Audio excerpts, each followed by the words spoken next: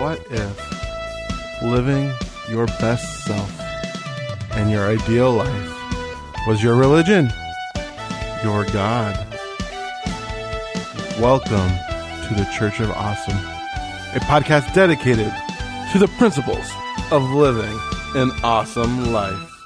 Welcome to the Church of Awesome podcast. I am your catalyst of transformation, Brett Dupree. In these trying times, mostly, I have been talking about trying times, but today is about Pavlovian responses for joy. Why was I sparked in doing this?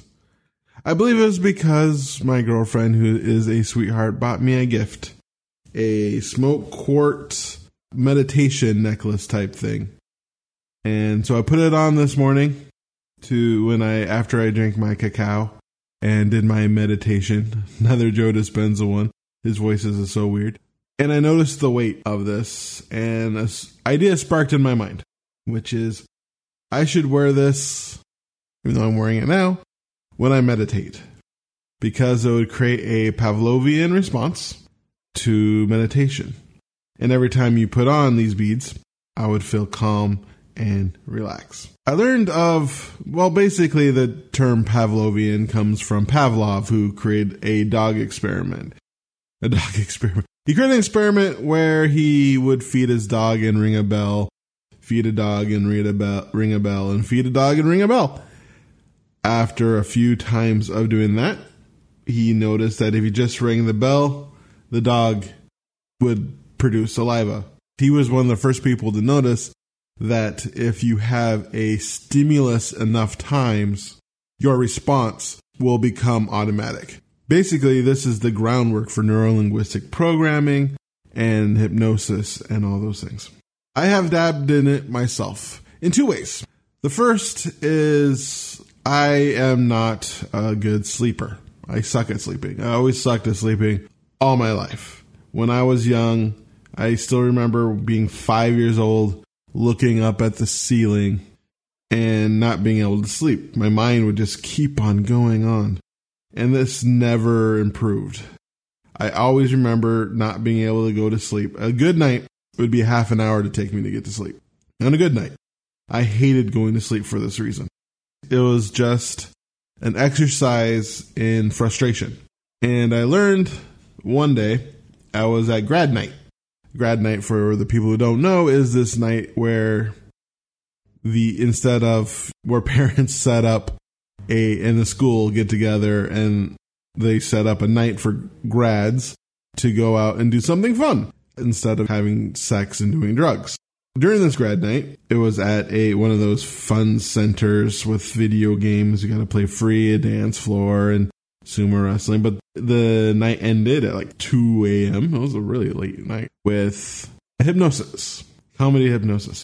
And he did this relaxation ritual where you relax every part of your body, and then he put him to sleep. One day I thought, what if I did that?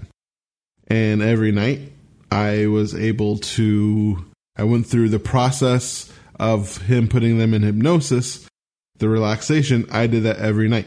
And all of a sudden, I was able to go to sleep. But one thing I noticed is after a while, I didn't need to do that ritual anymore. Instead of my bed becoming something where it kept me up, it became something that actually put me to sleep. And now I'm able to go to sleep relatively fine. I mean, some nights, of course, are bad. But for the most part, unless something is really on my mind, I'm able to go to sleep really quickly. And I became obsessed with this aspect of it. And I decided, after much research, to make my bedroom my sleep room. It could also be my meditation room, but a place where I relax. So no TV, no listening to radio, or not radio. Yeah. No listening to radio or film. No listening to music and things like that as I go to sleep. And that creates a Pavlovian response where bed equals sleep, and then I can sleep better. I also noticed this in public speaking. I love public speaking now, and I used to hate it. The thought of getting in front of people used to scare the bejeebus out of me. I had this extreme fear of shyness of being in front of people, and looking like a fool or what people thought of me. And I really wanted to become a public speaker. That's been one of my lifelong goals, is to become a professional public speaker. It seems super fun. But I wanted to get over that. I wanted to be a speaker in joy. Somebody who can get up there and inspire people. I was listening to one of the creators of neuro-linguistic programming, one of the gurus, if you will, Richard Bandler, one of my favorite people to listen to. And he said something that always sparked my interest, which is if you want to change somebody's emotional state, if you want to really touch somebody, to go there first. In his story, he noticed that a lot of people were talking in hypnosis that you had to have a disconnect from people. You had to be in this state where you're neutral so the other person can go down. But he noticed if he could feel those feelings, then they can feel those feelings. So I wanted to become somebody who inspires joy, inspires love, inspires expansion when I go out and speak. The problem was, of course, that's not how I felt. I felt afraid. I felt subconscious. I felt nervous. I felt anything but expanded and joyful. So I utilized some of Bandler's techniques. You could read it in one of his books. I think it's called You Can Change Your Life. One of my favorites. And he talked about this idea of spinning. So you feel your emotion. Where do you feel it in your body? What direction is it spinning? And then you bring it out of your body, flip it up and move it around, and then you anchor it. Anchor is just another Pavlovian idea where you just press a part of your body, and every time you press a part of that body, your body's natural response, your memory, unleashes that emotion. I mean, you can see this in your life if you had a traumatic effect. For instance, if you had a negative bad effect of something happened to you and someone grabbed you on the back of the shoulder right before that happened, every time someone grabbed you on that shoulder in that certain way, you'd feel that rush of feeling again. You notice it's a lot on people. Trauma. In fact, most triggering/anchoring happens in trauma because strong emotion causes a strong response. And the stronger the emotion, the stronger the anchor. And so I worked on that. And I decided it was hitting my heart center. So every time I do it, I hit my heart center. Bump, bump. Every time I go up and speak, bump, bump. Hitting my heart center, hitting my heart center, hitting my heart center. And I put all this excitement, love, joy, every good feeling I can every time. Bam, hit my heart center, go out and speak. Hit my heart center, go out and speak. Hit my heart center, go out and speak. I mean, I was in a Toastmasters club, so I got to speak roughly a lot. You know, I've done over 100 speeches in Toastmasters in my, now 10 years, but shoot, now I've probably done 120, 150 speeches. But every time I do speak, even if it's just table topics, which generally try to do every day, or evaluation, which I've generally do once a month, at least, if not twice a month, because I always volunteer to be an evaluator, always hitting the heart center, always hitting the heart center, always hitting the heart center. So I remember as I was going up there, I would bam, bam, get up there, be excited, joyful, bam, and get better and better at it. You know, it wasn't just a one and done. Bam, I feel it, and then I'd go out there and, blow the crowd away.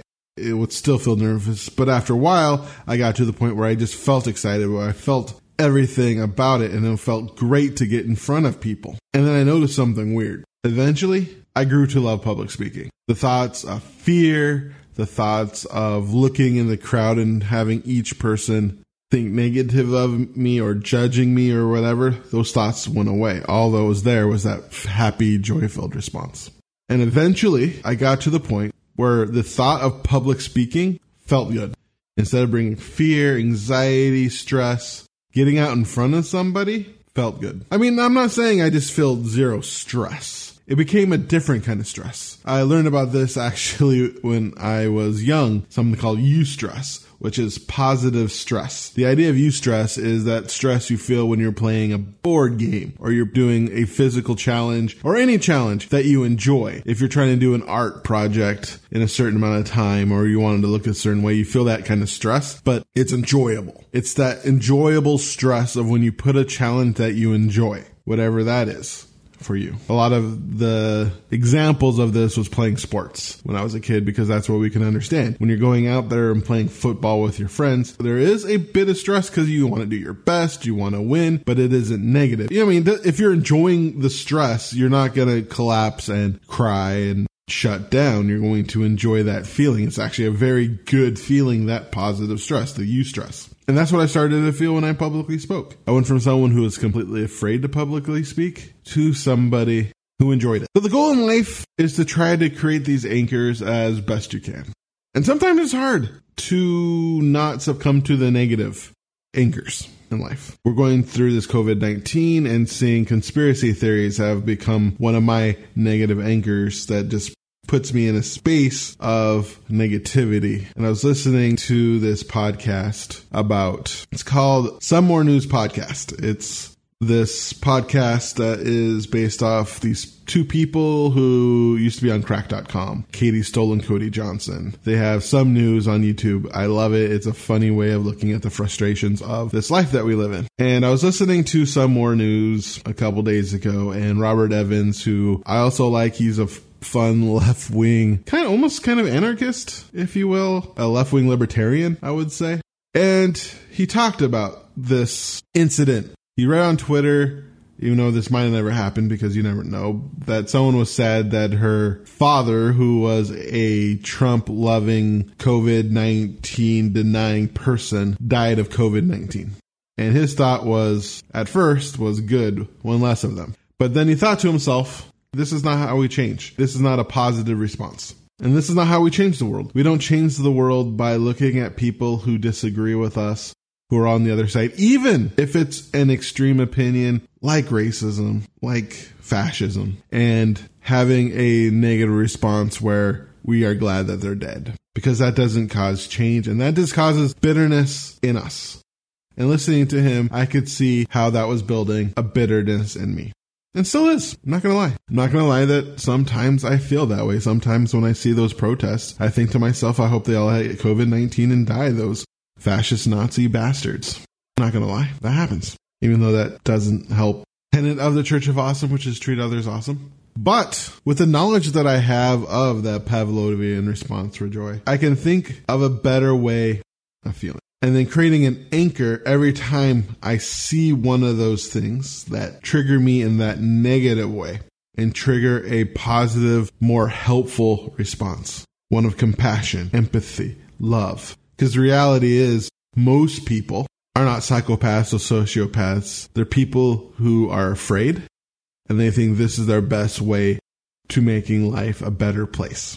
In fact, if you really think of the world today and take that viewpoint, that people are just trying their best with what they have and moving forward in the way they think is best, and they're not specifically trying to harm other people. Heck, even most racist people aren't like that. In fact, most positive ways I can see people helping those people who are having those such hateful feelings, getting them to see the humanity in people that they hate. In fact, that's just the best way. Because the only way to truly hate, unless you are a sociopath or psychopath, is to dehumanize others. And you have that Pavlovian response to dehumanize. So if you want to spark joy in your life, you have to look upon the people who causes you to shut down, who causes you to close your heart, who causes you to lose empathy. Ram Dass had this meditation that he did, where he would put up pictures of people who he disliked. At the time, it was Trump. Before that, at times it was George Bush, who he didn't like. And he'd put them on his altar, and every time he would look at them, the first feeling he would get would be anger, being just full of hate. But then he realized it's time to love. And he would use those people that he most disliked to open up compassion, empathy, love. Using that Pavlovian response of looking at people you don't like instead of hatred and anger that can consume you, and utilizing that to spark love, peace, joy, empathy. Because anger isn't a bad emotion, but it is an emotion that if you succumb to it, makes you hyper-focused. And if you're hyper-focused, you cannot find the best solution to your problem. And it can take you down a rabbit hole of pain and misery. And so you want to get to the point where you can feel those emotions. I'm not saying don't feel them, of course. Every emotion is valid. Your emotions mean something. However, when you feel those negative emotions, process it and utilize that to trigger a joy-filled response so you can do an action that brings more love into this world rather than more hate, rather than more pain. And that's what it means to be awesome. And it's hard. It's very hard. We all have beliefs. We all have beliefs that mean something to us. And a lot of times you see other people going against your beliefs and going against your beliefs in a way that you find harmful and painful. But when you shut yourself down to love, you shut yourself down to the solution. And the reality is the solution is always to spread love. At least it is for me. This is Brett Dupree from the Church of Awesome, your catalyst of transformation, reminding you once again to be love, to be joy, to be awesome. For more information about the Church of Awesome, check out thechurchofawesome.com. The Church of Awesome is recorded live 8 a.m. Pacific Time at the Church of Awesome Facebook group. Now go out and live an awesome life.